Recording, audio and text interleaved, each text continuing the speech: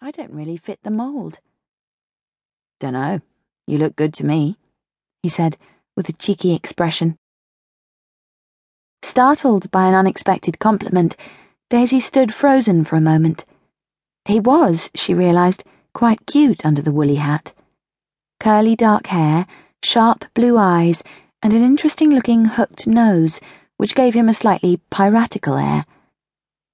Realising she was staring, she felt her cheeks growing hot and stepped backwards. He held her gaze, unflustered.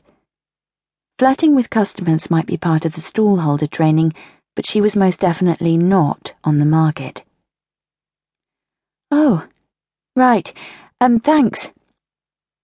Flustered, Daisy hurried off.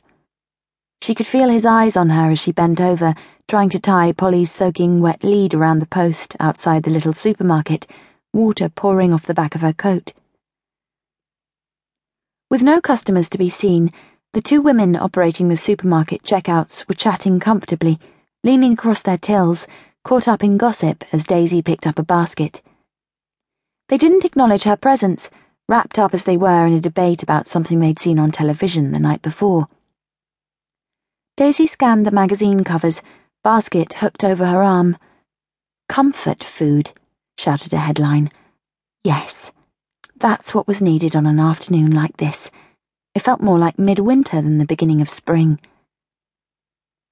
She grabbed a packet of chocolate biscuits and threw a tin of Heinz tomato soup into her basket, along with some cheese and a knobbly loaf of fresh bread. Standing at the till, she was just deciding whether a huge bar of chocolate was pushing it when she heard a voice behind her. "Not such a good day for gardening, is it?" She turned, recognizing the voice.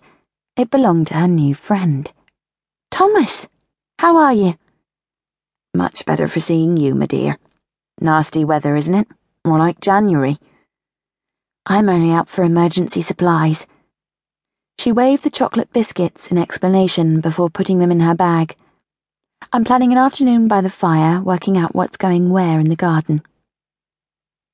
Daisy took her change and paused a moment as Thomas bought his pint of milk. "I don't suppose... I'm going for a cup of tea in the Bluebell, if you'd like to. No, I'm sure you've got to get on, haven't you?" She couldn't resist. He sounded so hesitant, and her soft heart melted at the thought of him sitting there alone in the rain. "Not at all. I'd love to join you. What about Polly?" "Oh, don't worry about her. We'll sneak her in. I've known Elizabeth, the owner, since she was a young lass. She wouldn't leave Polly sitting outside on a day like this." They made their way down the street. Thomas opened the door to a pretty cafe, with sprigged cotton curtains hanging over steamed-up windows and charmingly mismatched old school chairs around wobbly-legged wooden tables. It smelt of vanilla, spice, and fresh coffee. Daisy hovered on the step with Polly. The last time she'd paid attention, on one of her infrequent visits in the last couple of years since her parents made the move from Oxford, the Bluebell had been a grotty, greasy spoon which didn't appear particularly inviting. Now it looked lovely, but definitely not the sort of place that would welcome a soggy golden retriever. "Bring her in." The woman behind the counter gave Daisy a welcoming smile. "Just don't tell anyone from Health and Safety. Come on, girl." She beckoned Daisy in. Polly, grateful to be out of the rain, flopped down in the corner behind a table. "Can we have a pot of tea and some of your lovely lemon drizzle, Lizzie?"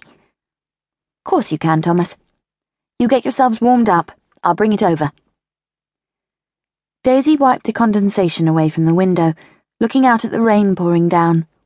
It was relentless, the grey sky seemingly holding an unlimited supply. "This place has gone a bit posh since the last time I was in the village." Daisy fingered the Cath Kidston print curtains, taking in the colourful paintings on the wall, each with a discreet price tag neatly written on a dot of paper in the corner of the frame. Thomas leaned in confidingly. "Lizzie took over when her parents retired. She's a lovely lass. Got 2 teenagers, and she's on her own since her husband left. She's made